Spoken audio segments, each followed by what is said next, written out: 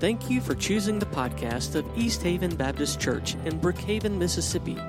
For more information on the ministries of East Haven and to access videos and sermon notes from our services, visit www.easthaven.net. And today we are kind of doing a standalone sermon.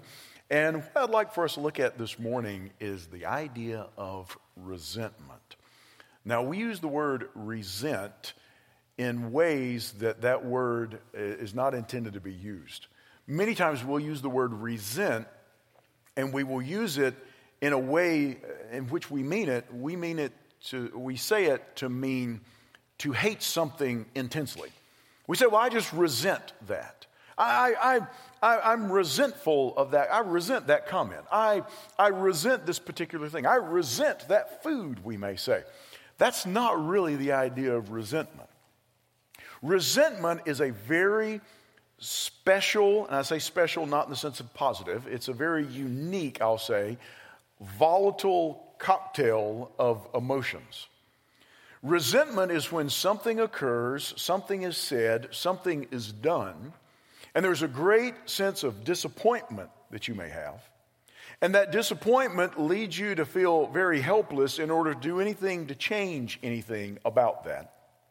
There may be anger involved with that. There's indignation involved with that. There may be a sense of unforgiveness involved with resentment. And you get all of these things and you mix them all together. And when you mix them all together, you end up with this very volatile, very corrosive type of mixture. And it's never settled. It's like you shake it well to mix all that up, but it never stops shaking. It just continually is stirred up. Literally, the word resentment, and this helped me going back to my old Latin days when I was a Latin teacher. Resentment literally comes from two Latin words, re, which means again, and then a verb that means to feel. Resentment literally means to feel it again. You feel the sting, you feel the hurt, you feel the pain, you feel the disappointment, you feel the anger again and again and again. You resent it. You feel it again.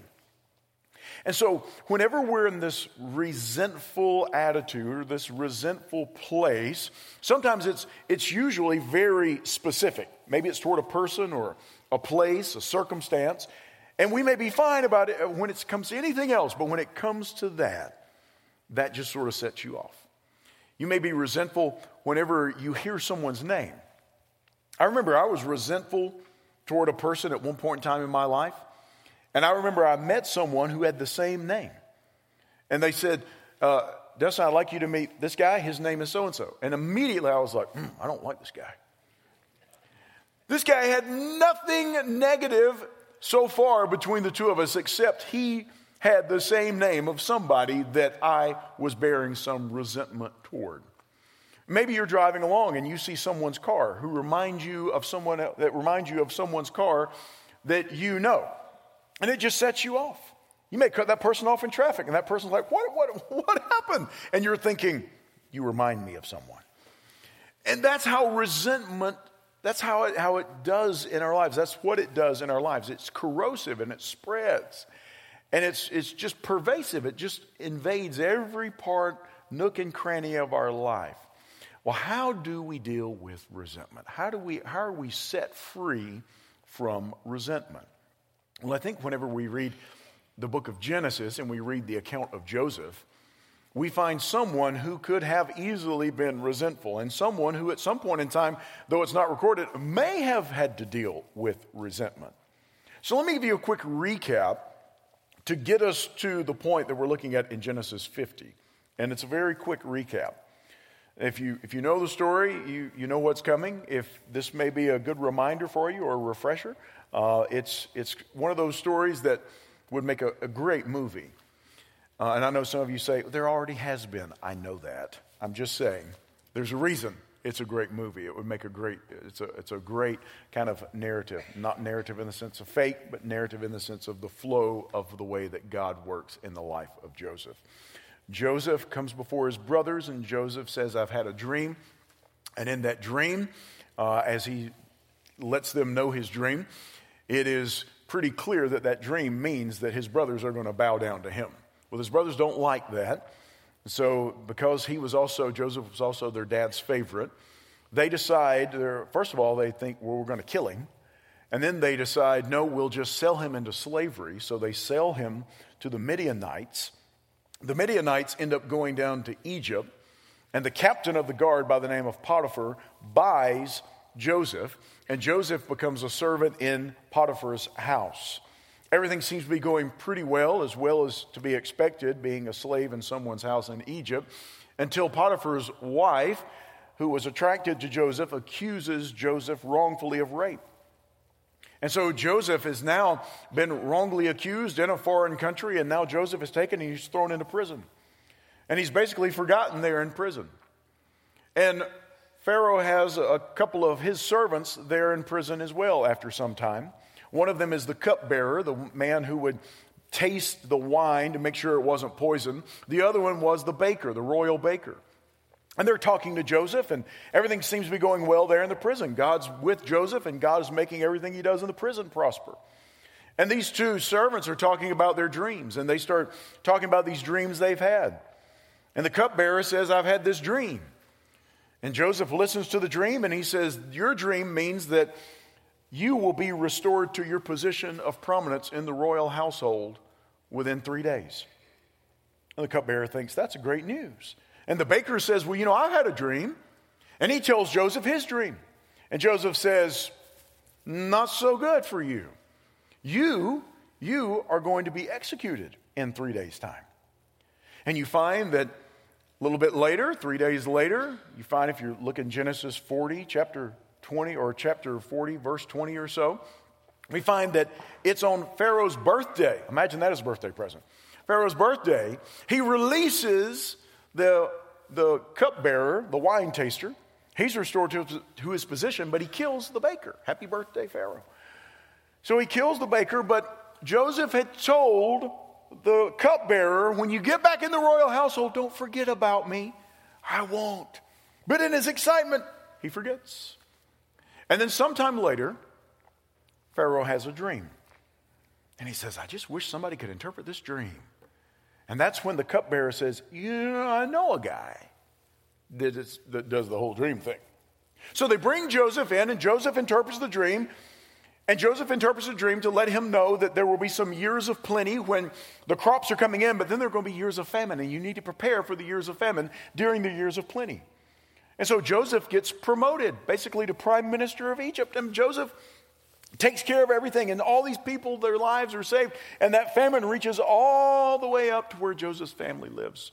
And now Joseph's family come down to Egypt to buy grain. Now, we won't get into all the details and all the permutations and all the little manipulations that take place, but Joseph plays this little cat and mouse game with them. They don't recognize Joseph as their brother because he dresses like an Egyptian, and he walks like an Egyptian, and he talks like an Egyptian, all that stuff. So anyway, so he's for all practical purposes in their minds, he's an Egyptian. And then we find that finally Joseph reveals himself to his brothers. And whenever Joseph's father dies, when Jacob dies, his brothers get very concerned, and they think, he's going to take it out on us. Now that Dad's gone, he was only nice to us because Dad was here, and now that Dad is gone, he's going to hurt us bad. Which brings us to Genesis 50. Verse 15, when Joseph's brothers saw their father was dead, they said, it may be that Joseph will hate us and pay us back for all the evil that we did to him. So they sent a message to Joseph saying, your father gave this command before he died. Now, do we know if Jacob actually gave this command? No. Maybe he did. Maybe they're making it up. We don't know. But the message was this: please forgive the transgression of your brothers and their sin because they did evil to you. And now, please forgive the transgression of the servants of God of your father. Joseph wept when they spoke to him. His brothers also came and fell down before him and said, behold, we are your servants. Remember that dream Joseph had to begin with that got him set this whole thing into motion? But Joseph said to them, do not fear, for am I in the place of God? As for you, you meant evil against me, but God meant it for good, to bring it about that many people should be kept alive as they are today. So do not fear, I will provide for you and your little ones. Thus he comforted them and spoke kindly to them. Now you say, well, where in there do I see anything about resentment? Well, we don't. Joseph was operating from a place where he's free of resentment. So how do we get free of resentment? How do we live a resentment-free life? Well, I think we should take some lessons from the life of Joseph. First of all, if you know God, you will know where you stand. If you know God, you know God, and you will know exactly where you stand. Look at what Joseph says in verse 19. He says, do not fear, for am I in the place of God? Joseph says, this ultimately is not my fight. Ultimately, this is between you and God. Ultimately, this is a God thing that we're having to deal with. And Joseph knows his place. I'm a created being. Yes, you did wrong to me, but ultimately, I know my place. And after I know my place, and the only reason I know my place is because I know God's place. God's in control. God's on his throne. Ultimately, the offense is toward God.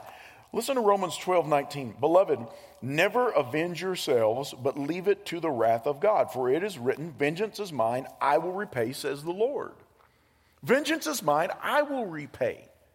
Sometimes we say, yes, Lord, that's okay. I want you to repay, but will you please give me a ringside seat so I can watch it when you repay? I won't put my hand to it, but I definitely want to watch it when it happens. And so sometimes we have that idea that we want to do it ourselves. We want to put our hand to it. We want to fix it. We want to do something to set things right ourselves. Now, I'm not saying, let me tell you what I'm not saying. If somebody has wronged you and you need to go and you need to talk to them, then you need to do that. You need to make that right as much as is possible for you. But there are some situations and some circumstances that it's not going to do any good. There are some circumstances where that might even be harmful. That might even be dangerous to go and talk to certain people. It could be. Now, we're going to talk later about how do you forgive somebody when they never ask. We'll talk about that in a little bit. But I was looking in 2 Timothy chapter 4, verse 14. This is what Paul writes to Timothy. Alexander the coppersmith did me great harm.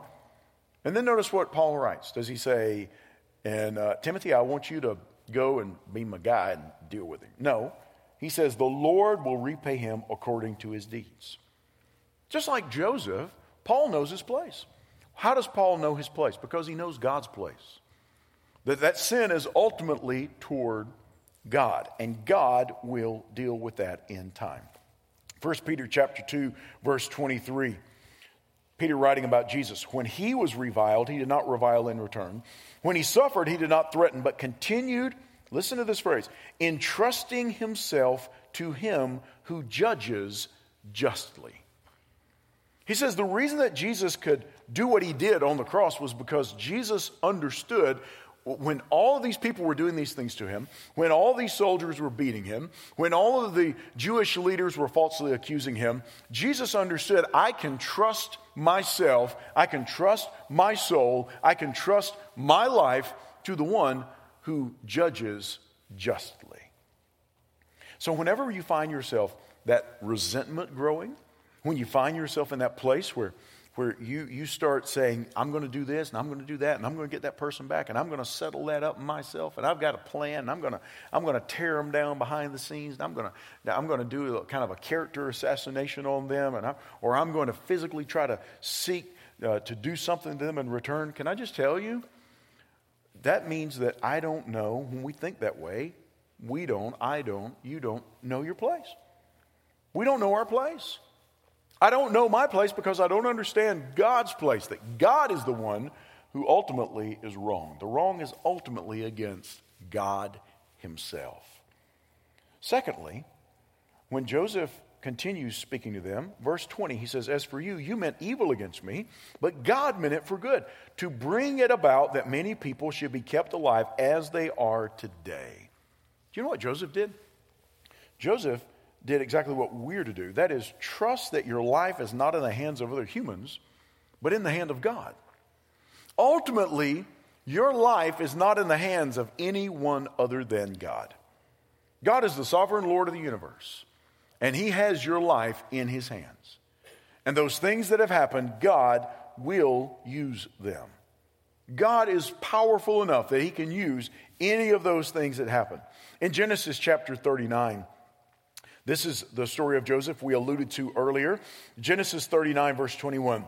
But the Lord was with Joseph and showed him steadfast love and gave him favor in the sight of the keeper of the prison. Joseph is in prison, but God is with him. God's with him in the midst of that prison. In the midst of that jail cell, in the midst of that dungeon, God is with Joseph. And the keeper of the prison put Joseph in charge of all the prisoners who were in the prison. Whatever was done there, he was the one who did it. The keeper of the prison paid no attention to anything that was in Joseph's charge because the Lord was with him, and whatever he did, the Lord made it succeed. Here's Joseph, and God saying, I'm looking out for you. God knew exactly when Joseph was in the pit and he was about to be sold into slavery. God was with him. And God's with him in the prison. And God's with him later on in the palace. God is with him throughout his life. And because God is with him, he can recognize that his life is in the hands of God. It's not in the hands of other humans. His life was not in the hands of the Midianites. His life was not in the hands of his brothers. His life was not ultimately in the hands of Potiphar, Potiphar's wife, or this prison warden, or Pharaoh himself. It was not. His life is in the hands of God, and so are ours. Genesis chapter 45. This is the first time Joseph is having a conversation with his brothers. Genesis 45, starting in verse 4. Joseph said to his brothers, come near to me, please. And they came near, and he said, I am your brother Joseph, whom you sold into Egypt. And now do not be distressed or angry with yourselves because you sold me here. Notice what he says. For God sent me before you to preserve life. Joseph understands it's not ultimately you who sent me here. God sent me here for a purpose. For the famine has been in the land these 2 years, and there are yet 5 years in which there will neither be plowing nor harvest. And God sent me before you to preserve for you a remnant on earth, to keep you alive, to keep alive for you many survivors. Verse 8, so it was not you who sent me here, but God. When you're able to say that about the situation that you found yourself in, that ultimately, it's not that person's hand who put you in that situation. Ultimately, God has allowed that. Or God is going to use that in a powerful way. And you say, oh, but it's so bad. It looks so hopeless. It looks so helpless. It looks so brutal. It looks so painful. Can I remind you? All of those things would be the absolute definition of the cross. You look at the cross, it looks totally hopeless. You find our Savior looking totally helpless. You find all sorts of cruelty and all sorts of pain directed toward him. And then the final blow was he's placed in a tomb. That seems like it. You don't get much more hopeless than the one who said that he is the Savior of the world, dead, cold, in a tomb. Yeah, it seemed hopeless. But yet, it's part of God's plan. And you find that Joseph understands this. Joseph understands that he can trust God through this whole thing. He was tested time and time and time again, and Joseph comes out on the other side trusting God's plan. You do realize forgiveness is an act of trust. Forgiveness is saying, God, I don't have to seek recompense myself. I don't have to seek vengeance myself. I don't have to set things right myself because I trust you. I will trust enough to forgive. Because ultimately, we're not in the hands of other humans. We're in the hands of God himself. Think about that backstory when we just did that recap. Think about the what if. What if Joseph had not had that dream? That initial dream that set his brothers off. Well, if Joseph hadn't had the dream, they wouldn't have been angry with him. And if Joseph's brothers had not been angry with him, then they wouldn't have sold him into slavery. Now, had he not been sold into slavery, he wouldn't have ended up in Potiphar's house. Now, if he hadn't ended up in Potiphar's house, then we would think that'd be a good thing, because then he would not be falsely accused of rape. And if Joseph had not been falsely accused of rape, then he would not have been placed in prison. But if he hadn't been placed in prison, he wouldn't have met the cupbearer and the baker.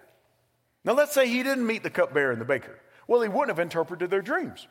So if he hadn't interpreted their dreams, then Pharaoh would not understand there was somebody in the area that could interpret dreams.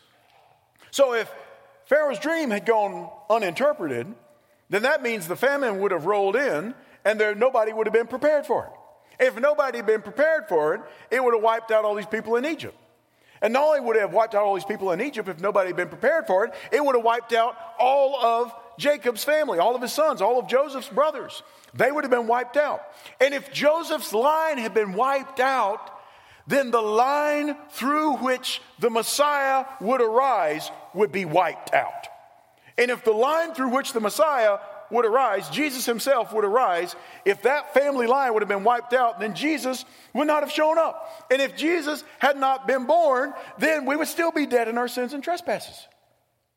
It's a really good thing that Joseph had that dream, etc., etc., etc., etc., etc.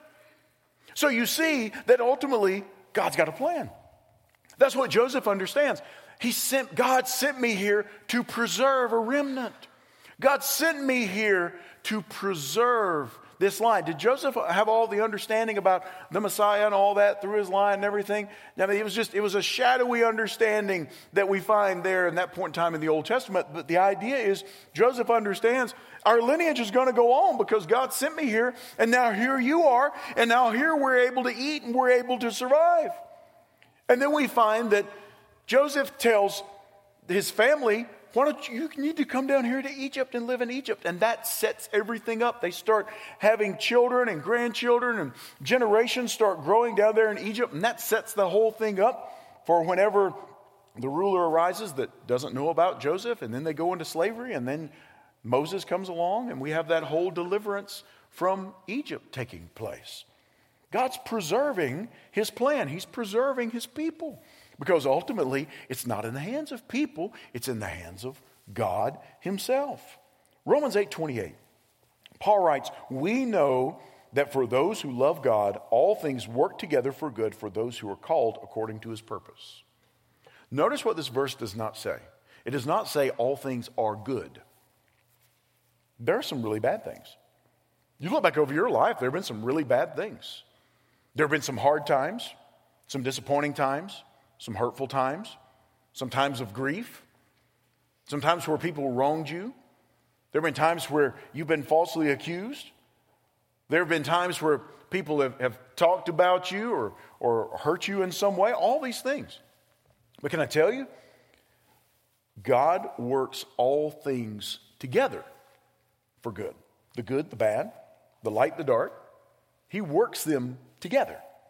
So if you just take the bad by itself, well, that's not working it together. Or if you just take the really good things by themselves, well, that's not working it together. God takes the good and the bad and everything in between, and he works them together for his ultimate good, for his ultimate purpose. Now, understand what I'm saying. Whenever a bad thing happens, should you go, well, this isn't that bad? No, it's still bad. It still hurts. It's still painful. But there's meaning behind it. There's a purpose behind it. It doesn't have to be meaningless. There's not meaningless pain. It is purposeful pain.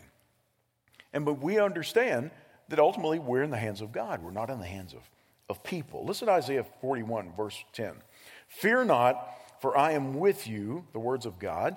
"Be not dismayed, for I am your God. I will strengthen you. I will help you. I will uphold you with my righteous right hand." I will strengthen you. I will help you. I will uphold you by his right hand. That term in the Bible that means a place of strength. I'm going to uphold you by my right hand. My strong right hand. I'm going to uphold you. I'm going to walk with you. Just like Joseph was in the prison, just like Joseph was in a pit, just like Joseph was in this place and that place, and God was with him, so too, God will be with us. And we can trust that. Can I just tell you, let me just ask you, how would your life be different if that painful situation from your past, if you would sit there and say, God, I'm going to trust that you're going to redeem this. I'm going to trust that you're going to use this. I'm going to give this to you, and I'm going to trust that ultimately my life is in your hands, not in the hands of a situation, not in the hands of a person, not even in the hands of my own mistakes that I've made, but Lord, I'm going to trust that it's in your hands. How would things look different if you approach that situation that way? Joseph can avoid resentment because Joseph understands ultimately he's in God's hands. And then we get to a really difficult part. I know you go, really difficult? Goodness sake, this has been difficult up to now. I know, but hang on. Look at verse 21. Look at what he says to his brothers. Do not fear, I will provide for you and your little ones. Thus he comforted them and spoke kindly to them. So he's showing them grace. Now, the New Testament corollary for us is that if you've received forgiveness from Christ, forgive like Christ. And I know we say, yeah, but Joseph, he wasn't a Christian. I understand that. But I'm saying the command that comes to us is reflected in the sacrifice that Christ has made for us. When Joseph forgives, he is showing them the grace that God has shown him. He is showing them grace, and he's showing them kindness, and he is forgiving them. He is letting that go and turning it over to God. He's trusting those first two things are absolutely true that we've just talked about. He understands that ultimately he's in the hands of God. He understands he's not in the place of God. So he's able to forgive, and he deals kindly with them. We here on this side of the cross, we understand that kindness and that grace that we show stems from the fact that God is gracious and kind, but also the fact that God's graciousness and his kindness and his mercy have been shown through us through the person of Jesus on the cross. Luke chapter 6, verse 35. But love your enemies and do good and lend, expecting nothing in return, and your reward will be great, and you will be sons of the Most High. For he is kind to the ungrateful and the evil. Be merciful, even as your Father is merciful. We are to show mercy. Ephesians chapter 4, verse 30. Do not grieve the Holy Spirit of God, by whom you were sealed for the day of redemption. Let all bitterness and wrath and anger and clamor and slander be put away from you, along with all malice. Be kind to one another, tenderhearted, forgiving one another as God in Christ forgave you. Forgiving one another as God in Christ forgave you. Colossians 3:12. Put on then as God's chosen ones, holy and beloved, compassionate hearts, kindness, humility, meekness, and patience, bearing with one another, and if one has a complaint against another, forgiving each other, as the Lord has forgiven you, so you also must forgive. Does it make anybody else uncomfortable that word must is there? So you should forgive. So it'd be a good idea to forgive. So it might be beneficial for you to forgive. No. So you also must forgive. I was reading a quote recently by Neil Anderson. He wrote this: most of the ground that Satan gains in the lives of Christians is due to unforgiveness. Most of the ground that Satan gains in the lives of Christians is due to unforgiveness. And then a quote that I've gone back to often. It's by a man named David Seamands. You've probably heard me use this quote before. He wrote this: many years ago, I was driven to the conclusion that the two major causes of most emotional problems among evangelical Christians are these. Two major causes.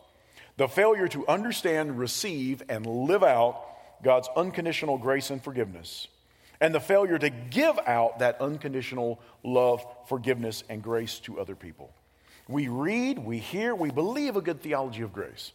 But that's not the way we live. The good news of the gospel of grace has not penetrated to the level of our emotions. To understand the grace and the forgiveness that has been given to us through Jesus, and then turning around and extending that forgiveness to others.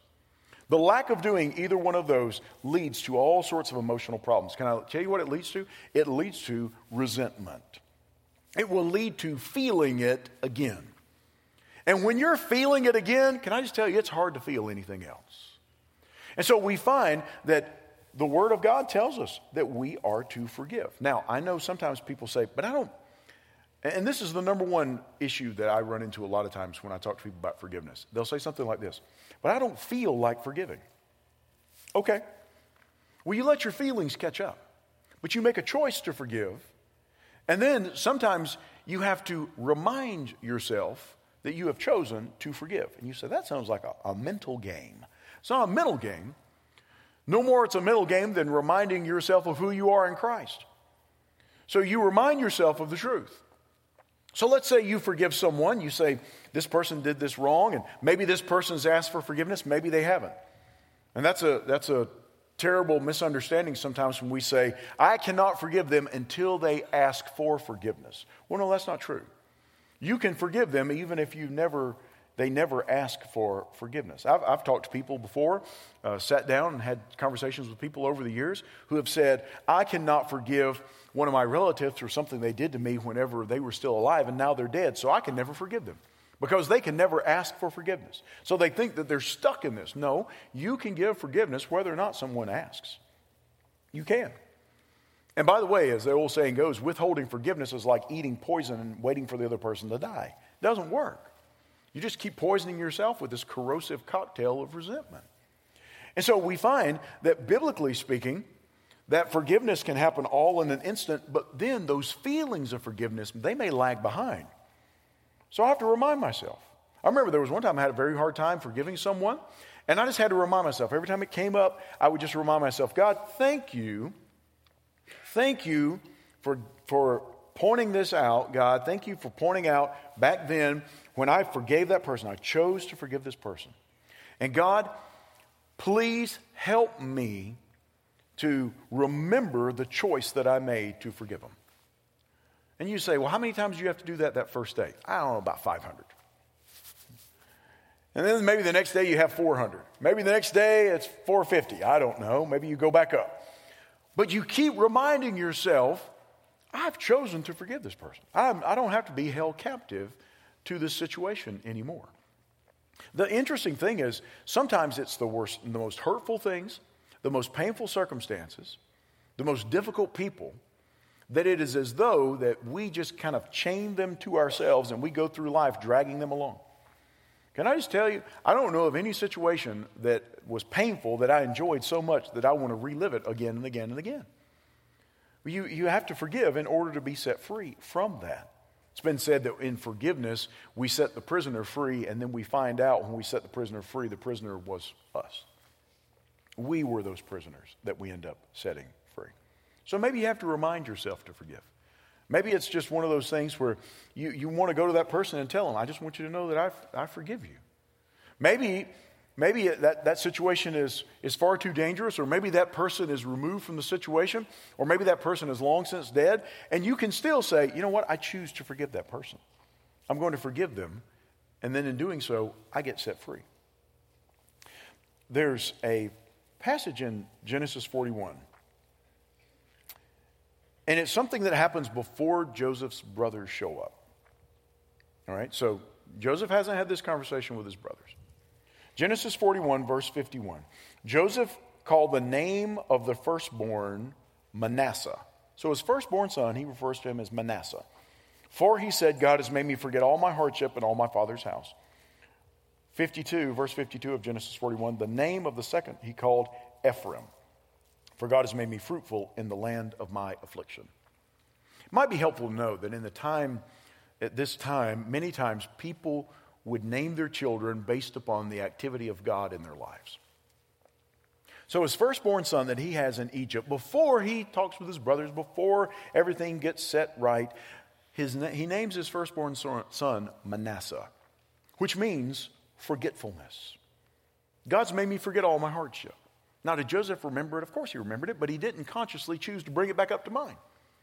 He's made me forget about the sting. He's made me forget about the hardship my brothers have done against me. He made me forget about all these difficulties. He made me forget about these false accusations. He's made me forget about all these things. I no longer think about them. I'm no longer dwelling on them. He names his firstborn Manasseh. He names his next child Ephraim, which means blessed, doubly blessed. He says, because God has made me fruitful in the land of my affliction. God has made me fruitful. Ephraim, double blessed, fruitfulness. You see what happens? The forgetfulness comes before the fruitfulness. Whenever he's able to forgive and let it go, God says, now we can do something. We want it the other way. God, make it fruitful. God, redeem all these things, fix everything, set it all right, and let me see how it's going to turn out. And then I'll forget. Then I'll forgive. Then I'll get past it. No, we trust that God has a plan, and we turn it over to his hands. Sometimes I'm wanting Ephraim before Manasseh. No, we have to turn it over to God and give it to him and allow him to take it. Allow him to use it. And then God will work it toward his end, because all things work together for good for those who love him and those who are called according to his purpose. God's going to work it toward the good. We have to give him all the pieces, though. So I don't know. I'm just be really transparent with you. It was middle of the night, about probably 3.5 weeks ago, that I was thinking about. I woke up in the middle of the night and I was thinking about today, and I was thinking about the sermon for today, because I know some of you are saying, how did this come about?